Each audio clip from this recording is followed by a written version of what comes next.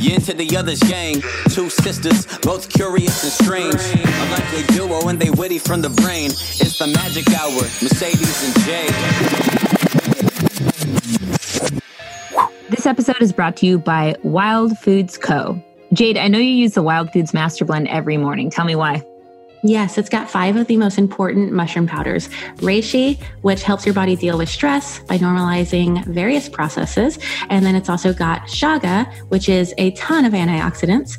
Turkey tail for your immune system. And then lion's mane for anti-inflammatory properties. And then cordyceps, which is an adaptogenic, I always struggle with that word, adaptogenic herb in Chinese medicine. And something I really, really love also is that they get these mushrooms from small farms. Yeah, I love that. Yeah, some of the words, these mushrooms names are tougher to say than to take.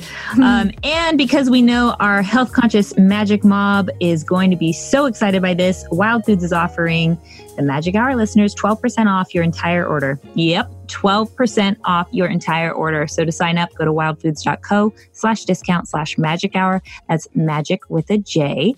Again, go to wildfoods.co/discount/magic hour to get your discount. Hello and welcome, boys and babes, to the Magic Hour podcast, a place where we navigate through life's peaks and valleys with all the vulnerability and shamelessness we can muster. With the help of world-class guests from all walks of life, we uncover new truths and valuable tools for manifesting our highest potential. I'm your host, Mercedes Terrell, along with my partner in shine, Jade Bryce. Hi, you guys. So if you're listening to this from almost anywhere in the world, you're likely still on lockdown, which we are now calling the Corona Cocoon. We want to remind you that we're here with you, and we're doing what we can to keep us all headed in a positive direction through the efforts of this show. Yes, fam. This episode is one that holds some real wisdom and an insight on how we can have some mindset mastery and emotional intelligence in order to navigate this challenging time. We really feel this time can be used for transformation, hence the term Corona Cocoon, but it does take some shadow work and being intentional as well. Yes, exactly. And our guest today is going to guide us through that process. She blends the compassion and tenderness of an angel and the wisdom and strength of a shaman to guide profound journeys of core healing and spiritual awakening. As a certified high-performance coach, shamanic healer, and soul guide, she has guided thousands of individuals through core life shifts, helping them to turn their life around and manifest the life of their dreams. She is the host of the internationally acclaimed Shamangelic Healing podcast. She is the founder of Shamangelic Healing, based in Sedona, Arizona, where she offers high-performance coaching, inspirational workshops, group retreats, private healing sessions, and online courses. She is a Shamangelic breathwork pioneer, full of sage wisdom and a glowing presence that holds space for soulful expansion, personal healing, and spirit embodiment. She teaches us to embrace our divine power, that we can be stewards of the earth and its resources, and that we can cultivate true, loving relationships and together raise the vibration of the world. Please help us welcome Anahata Ananda, this divine earth angel, to the show. Oh, what a beautiful intro. You added some extra magic there. And beautiful goddess, beautiful sisters. It is a pleasure to weave the magic with you today. I'm excited to dive deep and, weave something really special for the listeners today. Let's just set this intention that every conversation, every transmission, every question is just landing as deep medicine for everybody listening or watching, and that the divine speak through us, and that we weave a tapestry of soulful magic, this beautiful carpet ride that everybody that is on the receiving end, including us, have deep medicine for our soul, physically, emotionally, energetically, and spiritually. Yeah. So this is a very transformative time that we're in, and there's a lot of fearful energy. We'd love to get a shamanic viewpoint on what's happening energetically right now. The shamanic wisdom is about honoring cycles. And if we look at nature as a great teacher, it goes through birth and death cycles every year. And as humans, we're kind of stuck in this perpetual spring and summer. And nature is very beautiful, and she models for us how to let go, like in the fall when she is aware and sensing that things are changing, things are ending, and she's able to take a pause and let go of things that don't serve any longer or that would hold her energy back from replenishment and going inward to preserve and cultivate energy that will be needed to birth again. And so she's really modeled for us this beautiful flow of cycles. And as humans, we don't like to let go of things. We don't like to close chapters. We don't like to slow down. And this whole time, this whole virus, this whole experience is forcing us into a fall and winter season that we have been avoiding. And because we haven't put ourselves in the fall, we haven't allowed ourselves to slow down. She's helping us do that. And because she needs a break from, as we can see with the waters clearing up and fish coming back and life, returning, she's able to filter her waters and replenish herself because we're slowing down. And because we're in this closed loop system with Mother Nature and with Mother Earth, when she needs to breathe, we need to breathe. And we have been in this place of polluting her waters and her air, and it's affecting us physically. That's why we have a virus that is respiratory. That's why, we are being forced to slow down and look at, because in the fall, we would look at, what do I need to let go of? And if things aren't sustainable, like our, let's say, dance quote with particular substances, or go lifestyle, or a job that doesn't seem to fit us any longer, that perhaps we've outgrown, that's the opportunity to pause and say, do I need to make any changes? Do I need to let go of anything? Without that pause, we just keep holding on to things that aren't in alignment, whether that's a substance, a lifestyle, a relationship, a job, a way of being that really isn't serving us anymore. Yeah. So we're being invited to reconnect to the cycles of surrender and letting go and replenishment, along with stillness, quiet, and rejuvenation. And that's got a lot of us really uncomfortable because we don't like to be forced to be still. Yeah. Is that kind of, in a way, it's the divine feminine rising, right? It is the feminine aspects of that is it's more of a lunar cycle, and the feminine of nurturing and patience and self-care and slowing down and stillness, which is more of the feminine, and the masculine is more active and energetic. And we actually need both of those cycles. We need both the feminine to replenish and rest and be patient and fill our cup back up. And we also need that masculine energy of go and move forward, which is kind of more fiery, and the feminine is more watery. And as a culture, we have been a lot more fiery. And so this is a time to be a little bit more watery, to get into our emotions, to be more sensitive, to be more reflective. And in that sensitivity, we also get to look at where our emotions are rising when those attachments or leaves that we've been, branches that we've been holding on to really tight, aren't serving us any longer. And we've probably been getting some wake-up calls about that this lifestyle or this addiction or this habit isn't serving, but we've been ignoring the signals. And nature doesn't ignore the signals. When it starts getting colder, she adapts by adjusting and letting go of things. And as things right now are changing, we are being invited to let go of things that we've been attached to. And so it will take a lot of the feminine energy, gentleness and compassion and patience right now to navigate this time of our emotional response to being forced to let go of certain things that we've been attached to. And it might be material. It might be certain freedoms. It might be certain products on a shelf.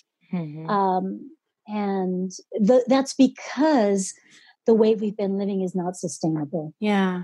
I know Kyle Kingsbury brought up the other day when we were talking about this, that a lot of men don't know how to be with their families. They don't know how to just be and like stay inside and sit still. And so it's causing the men to panic even more right now and like, stock up as much as possible and find ways how they can still be the masculine. And so it's interesting. It's calling the men to tap into their feminine. It's calling all of us, to soften, to slow down, to listen, to feel. And especially with men, because they've been programmed, don't feel, don't cry, don't talk about it. You're the doer, you're the protector, you're the provider. And so we also get to look at some of the social programming that is attached to men that is perhaps not sustainable, that allows men to also be the caregiver and sensitive and still and playful. And we get to have compassion for the parts of us, men or women, that are being faced with ways of being that are not balanced and whole. Because within each of us, women and men, we have feminine qualities and masculine qualities. And women have been, in order to prove ourselves, in order to feel worthy, we have come out of our feminine and into our masculine. And that doesn't mean we can't be badass entrepreneurs. It doesn't mean that we can't be leaders and providers as well. However, doing that from a masculine place of force and push, and I have to prove and hustle, whether we're a man or a woman, isn't really working. It's causing burnout, resentment, overwhelm. And this is where in this pause, we get to look at how I'm orienting to money, how I'm orienting to my relationship, how I'm orienting to those that are listening that are parents, and the roles in which I am identifying with. Are those really aligned with my soul, or are those roles and hats that I have taken on that are actually belong to somebody else, or they belong to a different generation, or I took that on trying to fit in, or there was social pressure to go on this path? That when in this pause, we get to deeply look at, is the life I've created aligned with my soul and my soul's essence? And it's scary to turn inward and to look at that and to face that perhaps the life I've created is not really nourishing my soul, or it's having a deep impact and detriment to my physical health, or it's creating stress on my relationship. I'm not showing up emotionally because I'm afraid to look at the emotions, because a lot of us, when we get still, that's when the emotion starts to rise. Our fear, our insecurities, our core wounding tends to rise when we slow down. And so the go-go and the do is actually a coping mechanism to avoid the inner work. Yeah, I think we're very much seeing that now, especially in relationship, and in relationship being in lockdown, for this pandemic. All that stuff is really rising to the surface. But I also have a kind of personal question off of that is, I'm being approached with some new business opportunity, new even career path and direction. And I've always been the person who has been residing in her masculine more often than not. And it has served me well, the reasons that came about in my young childhood. It had pushed me to do really well in business and be very, organized and oriented in that direction.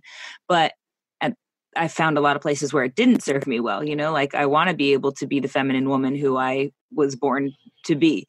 And so I'm asking, how do I better balance so what I guess I'm most afraid of is that now that this new opportunity is coming about, is it really the universe speaking to me in a way like, well, this is a test. You can take this and go with it in the sense of go back into your old patterns and take it on head on and do it in the way you always have, which is, like bulldoze through, or is there a better way for me to do that? Or should I just not be doing this at all? Take a step back completely from it. So do you have any advice on how to navigate that when you're in the midst of where I'm at currently? This is a great question. And it's for everybody because we're in the midst of making big pivots. And how do I change and create a life that's more sustainable, whether it's within your relationships, whether it's business opportunities.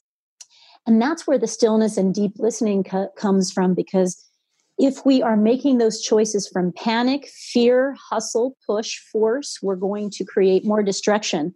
Whether that destruction is, I make money, but it's at the expense of my emotional health, or it's at the expense of my physical health, or I'm not present in my relationship, so it causes conflict in my relationship.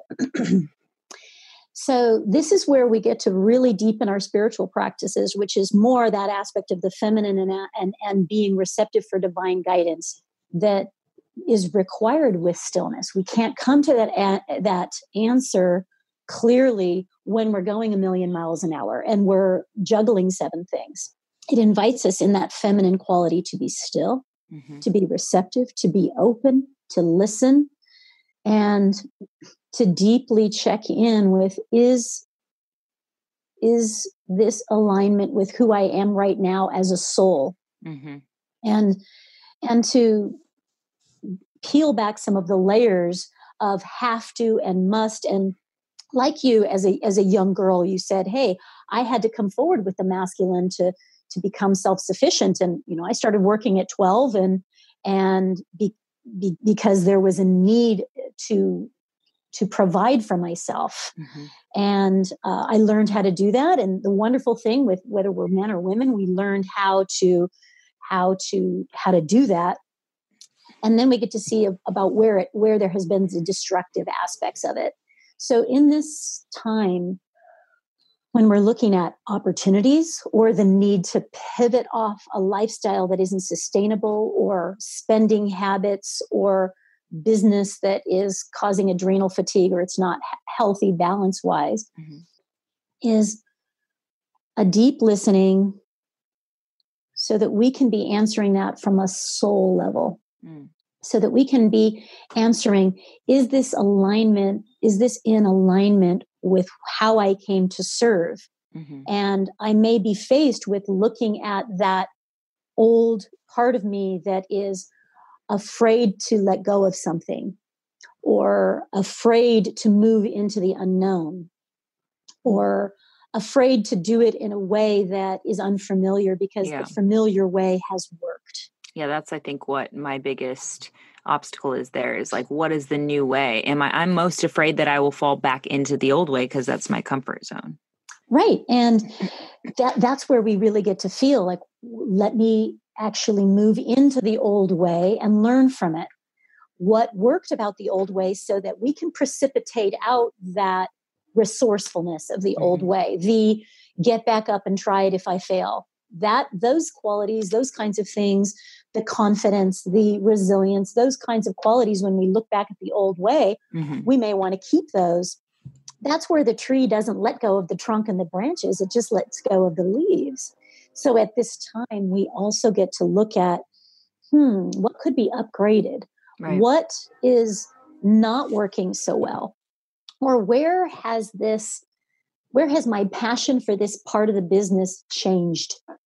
Where has this dynamic in my relationship met its ceiling and we need to grow so that our relationship can go to the next level? Where have I met diminishing returns with this addiction, with insert your addictive substance here?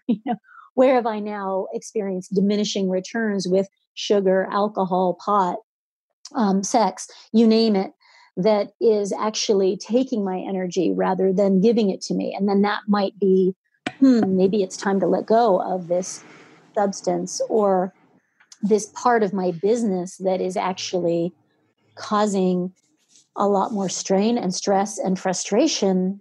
Maybe it's because when I'm in that listening space, spirit, divine, creator, source, my higher self, insert your version of that, there is trying to get me to look at making an adjustment or a shift. Maybe it's a little shift where it looks like, I just need to hire somebody, or I need to delegate this piece, or I need to let go of this piece in order to birth or reach for something new.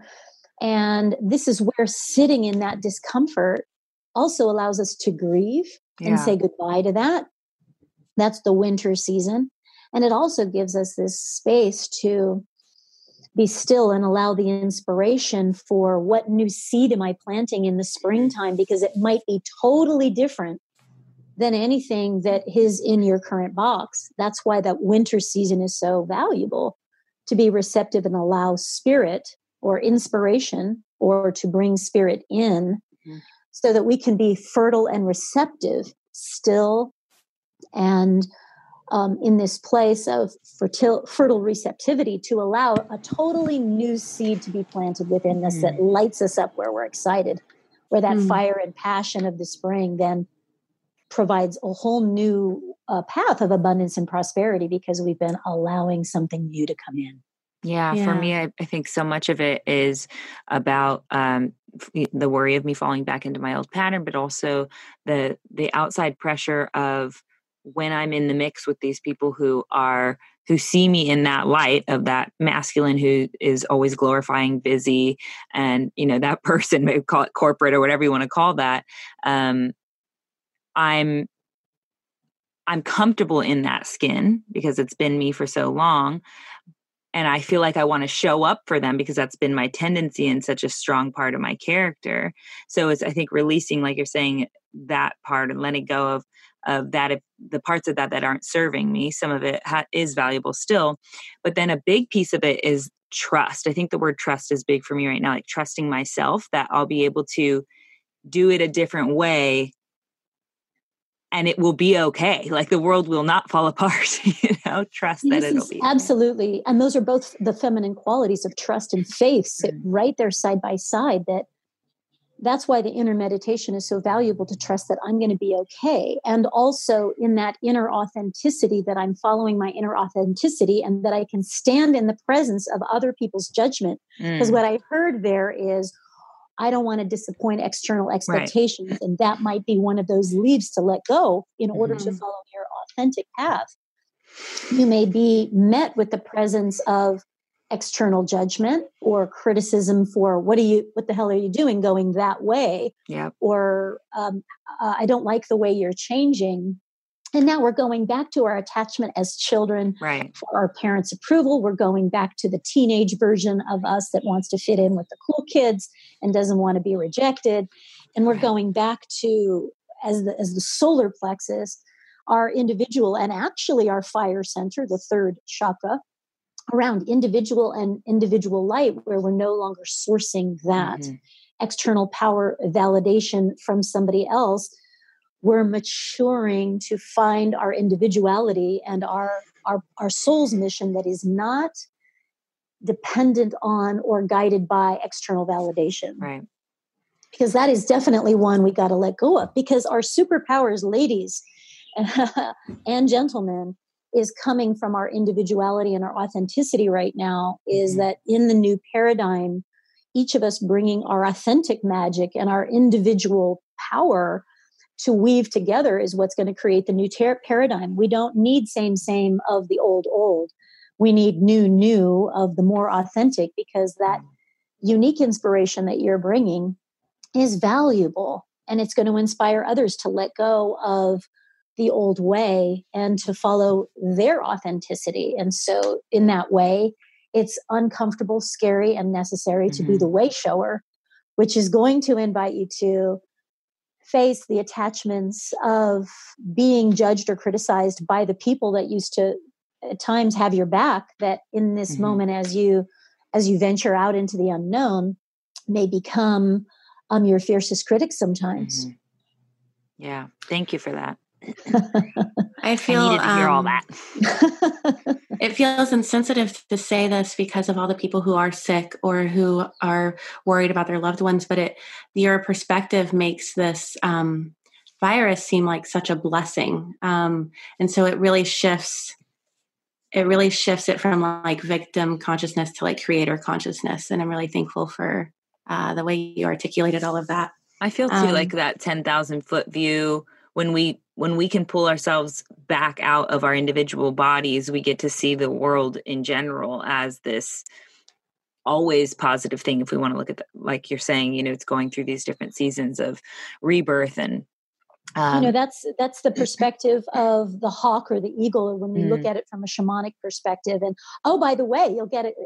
People listening will get a free guided animal spirit journey. So that's going to be really cool to help. Yeah, that's amazing. But what you both are addressing is the 10,000 foot perspective, or the perspective of the eagle. In the Hindu tradition, it would be the third eye and the crown. And this is the coronavirus, which means crown. Yes. It's getting us to awaken to a higher perspective, because what we're being shown is that the foundation that we have built upon is not stable. It is not sustainable. That's why everybody in the root chakra is being very triggered around health. Can I survive? Money, stability, safety, hoarding, survival, all of these and community is all being completely radically threatened, because the way we have built humanity is not sustainable with longevity. It's not sustainable with the environment. It's not sustainable with our health. And this virus has given us the freedom and the invitation to actually look at our root system and where we have built it on sand, right? In the air. And that we can't just keep living on credit. We can't just be stuffing our emotions. We can't just having an unhealthy relationship to consumption and plastic to avoid feeling what we need to feel. And that these patterns of that humanity has gone down a path. This virus is bringing to our attention that the foundation that we built upon is not sustainable, and it's giving us the invitation. Sometimes we're given this invitation by little knocks on the door that we've all ignored, because we're so beautifully stubborn and arrogant and avoidant that sometimes we don't hear a gentle whisper or a knock on the door. It takes us a 2x4 or 3 week isolation to force us to slow down and look at patterns that aren't sustainable. And this is, there's a difference between an invitation to awaken, and now this is a demand. This is a command to awaken, so that, our trajectory with humanity can be more in harmony with humanity and with the planet. And so we've actually all asked for this at a core level, to be awakened, to be in harmony with everything. Yeah. So with that, how can we reconnect back to our primal relationship to Mother Earth and access her power, wisdom, strength, and love? Because it is obvious that she's trying to get our attention right now and inviting us to do so. Yeah. Get back on the land. Nature's my church. It's my sanctuary. It's where I receive inspiration. It's where I heal. It's where I listen. It's where I play. It's where I adventure. And she's inviting you to come and play with her again. As kids, we used to do that. We used to play outside and climb trees and, play in the mud and splash in the water. We used to do that as kids, and we've forgotten how beautiful it is to just play in nature. And I don't mean just to hike a summit from that place of, conquer and adventure, but I mean to walk barefoot. Yeah. And, lay down and allow her healing energy, because, grounding is proven scientifically to help boost the immune system, to breathe fresh air. When we're concerned right now about the quality of our air, I'm out every day on the land, totally tree hugging, soaking in sun. Yeah. And getting kissed by the sun, held by Mother Earth, and having the trees filter the air for me. And this is where, and be in the water element. I like to be by water so that I can be in that flexibility and surrender. And so get back in nature, because she can be that divine mother where we might need to be held through something that we're scared about or afraid of, just like, we would go to a mother to be held if we fell off our bike or something like that, or skinned our knee. So this is where she can model the divine feminine for us. This is where we can work out. We don't have to be in a gym lifting weights, because we can go outside and climb mountains. We can climb trees. We can lift rocks. We can swim in her waters. There's lots of ways that I think we've forgotten with modernization how to be in nature in a playful, healthy, nurturing way. And in that, I did a little video for the equinox that's on my Instagram. It's also on my YouTube, which is a whole ceremony about seed planting intentions and connecting back to Mother Earth, where we can say, hey, I'm sorry. I apologize for the way I have disrespected you. I apologize for, not honoring you. And let me express my gratitude in this moment for the healing herbs, for the fresh air, for your gravity, which is holding us on this beautiful planet, for your patience with my ignorance and my overconsumption that has hurt us both. I apologize for moving away from a harmonious, respectful, conscious relationship with you, and reestablish that connection by coming home to her, and also ask her, how can I serve you? How can I support you right now? And maybe that is planting trees. Maybe that is using less plastic. Maybe that is getting away from so much consumption and packaged materials. Maybe that is planting more of your own garden and eating fresh and local rather than blueberries from New Zealand that are, crossing her oceans. Right. Just like when we have fruit in our backyard, or we could grow it, or we can actually eat more locally, so that we are not having shipping containers going across her oceans. And her blood is our blood. We are mostly water. She is mostly water. That is her blood, and that is our blood. Yeah.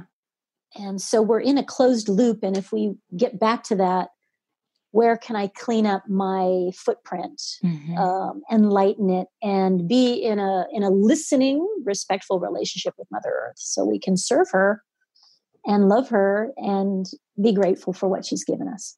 Yeah, that's really beautiful. We have a question from our Magic Mob where Mondo asks or says, you teach on multiple ways to heal your relationship with your parents.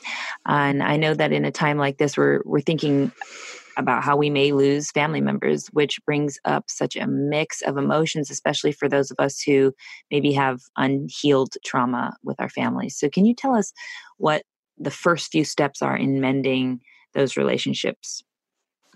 That's a deep question, and it's a good question. And it's relationships with our parents or anyone that was influential in our childhood, because that might have been a step parent, it might have been a grandmother or grandfather. And if we look at our childhood as a classroom, and we step back from the expectations that they were supposed to know everything, provide everything, and keep me safe, if we step back from that and acknowledge that as souls we came into a classroom that we chose and we created, then we can see every experience and every player in the classroom of our childhood as a teacher. And it took me a long time to see my father as a teacher, because he was my arch nemesis and my greatest villain. I placed him in that part in my life as the person that hurt me most, the person that wounded me. And that was my story for many years, until I got to a place in my life where I realized, wow, if I'm here to understand love, which is my spiritual name, Anahata, if I'm here to understand love, then one of the deepest expressions of love is forgiveness. And how could I learn forgiveness if I had only been loved unconditionally? If I had never been wounded or hurt or abused physically or emotionally, or rejected or judged or any of that, how could I ever access the classroom of forgiveness and understanding and compassion? And it took me many years, well into my 30s, before I came to that understanding of, oh, my Father came here for me. The lesson he is bringing is to help expand my understanding of love so that I can actually have compassion for the shadow parts of myself, that I can actually have compassion for the shadow parts and the darkest parts of the greatest villains in my story, that I can also have compassion for the shadow aspects of humanity that are causing great conflict and harm upon each other.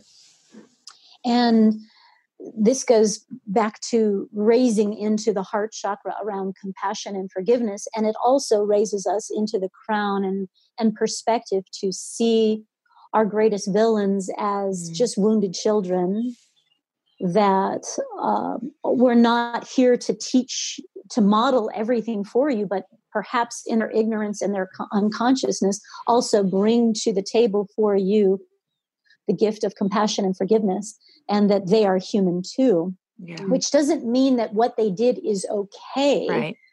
It just means that I don't have to hold anger about it anymore. I can also witness that I have hurt and harmed others in my arrogance and in my unconsciousness and in my immaturity. It helps me turn towards the part of my own shadow. And in those places of the classroom, we get to exercise inquiry. What did this teach me? Did it teach me to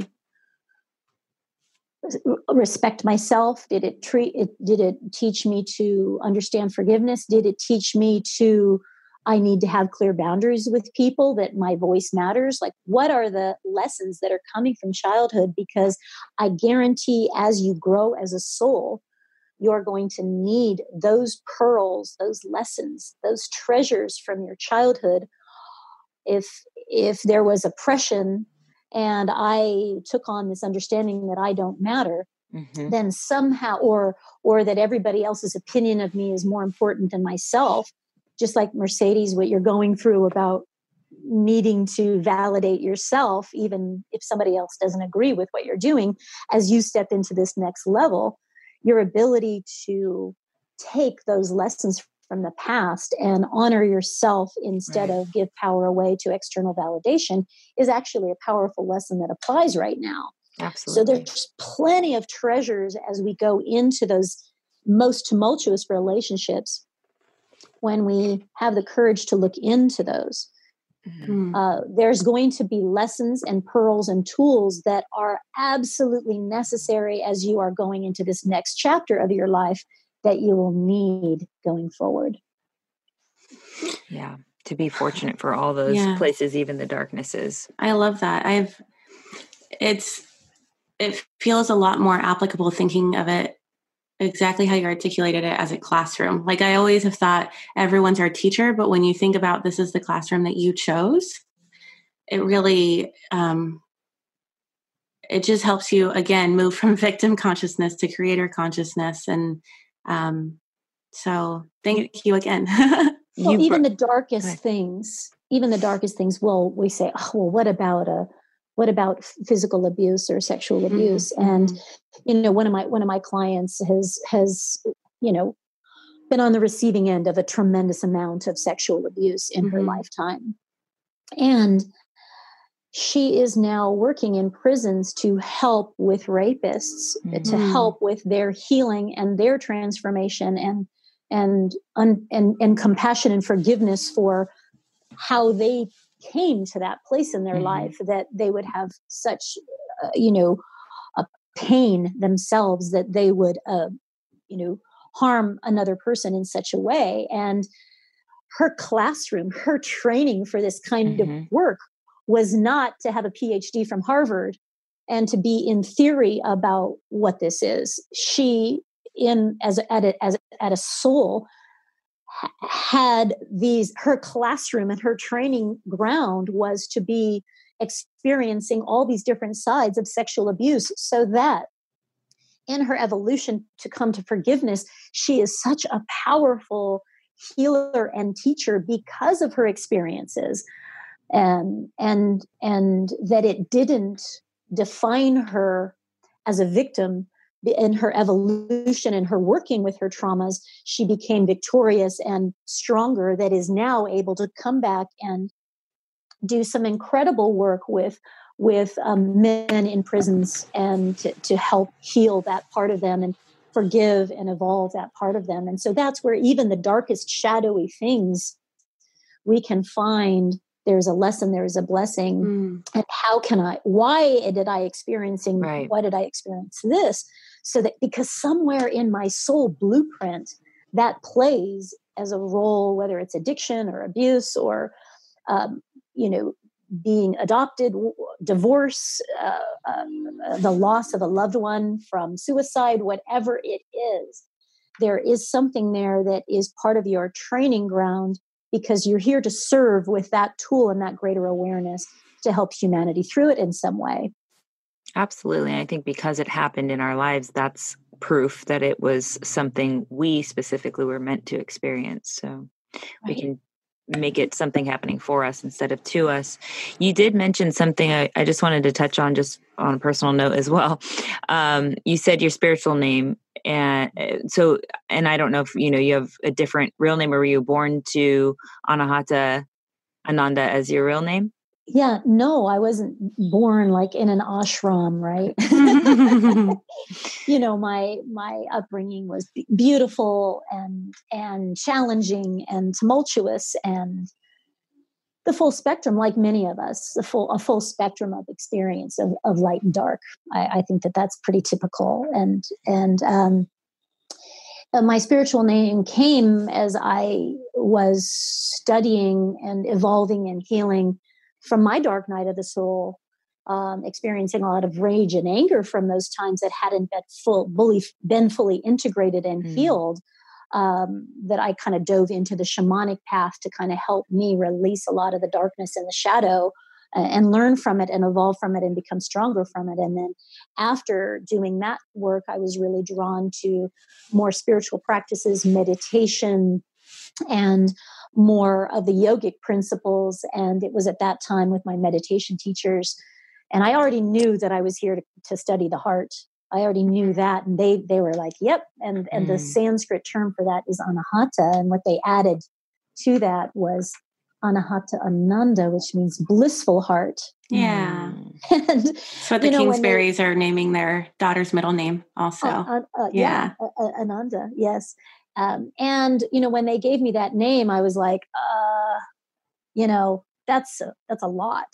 And so I didn't go by that name for many years, because I was working with moving into that place where I was more loving than not loving.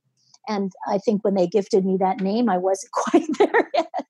And it's a work in process. It doesn't mean I'm always in the love or the bliss frequency, because as a human, I dance in those, gray shades. But I'm more often that than not that. And I'm here still as a student of understanding the heart and its power and its multiple facets and its wisdom, along with the powerful medicine of joy and bliss, which is our birthright.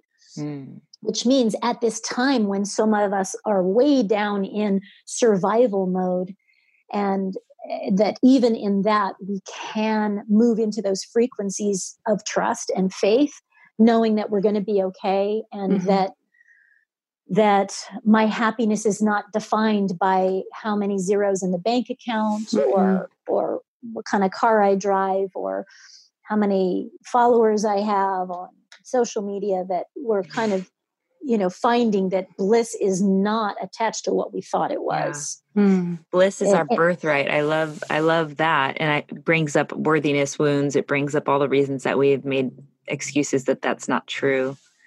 Is that something you find in everyone you work with? Is that common? I think that as children, we understand bliss because we play. We are we're it. Not, yeah. We're not burdened by external expectations. I know there's this one picture of me where my pigtails are totally crooked and my bow is like my shoe is untied, and I have 2 different color socks on. I'm totally my face is totally dirty, and my smile wraps around my whole face, and it exudes from my body because I'm happy playing outside, and that brings me great joy. Yeah. And in the doing and in the becoming, in the diving into the matrix and growing up. I'm not saying we're meant to be in perpetual Peter Pan, where we don't take care of everyday responsibilities. I couldn't be a mother if I wasn't responsible for providing my kids with safety and food and a place to sleep. We still want to be grounded, but we also don't want to forget how to play as adults, whether we're the provider or the caregiver or both. We still want to be able to access those frequencies of play and laughter, and that is great medicine. We've become addicted to the workaholic as our value and our worth, but that and accomplishment might, our success might make us feel worthy, but that does not, or fleeting states of, okay, I won that, or I accomplished that, but that isn't a deep sense of joy and bliss. Bliss is playful. It's not coming from accomplishment. Bliss is silliness, not coming from a place of victory.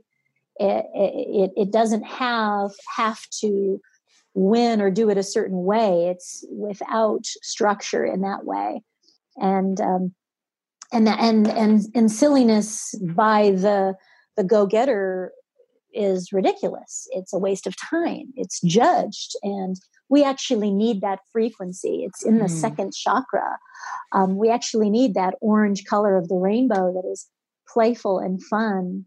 And one of my clients is, runs one of the biggest trading companies in New York. And, I was working with him and I said, hey, how do you play?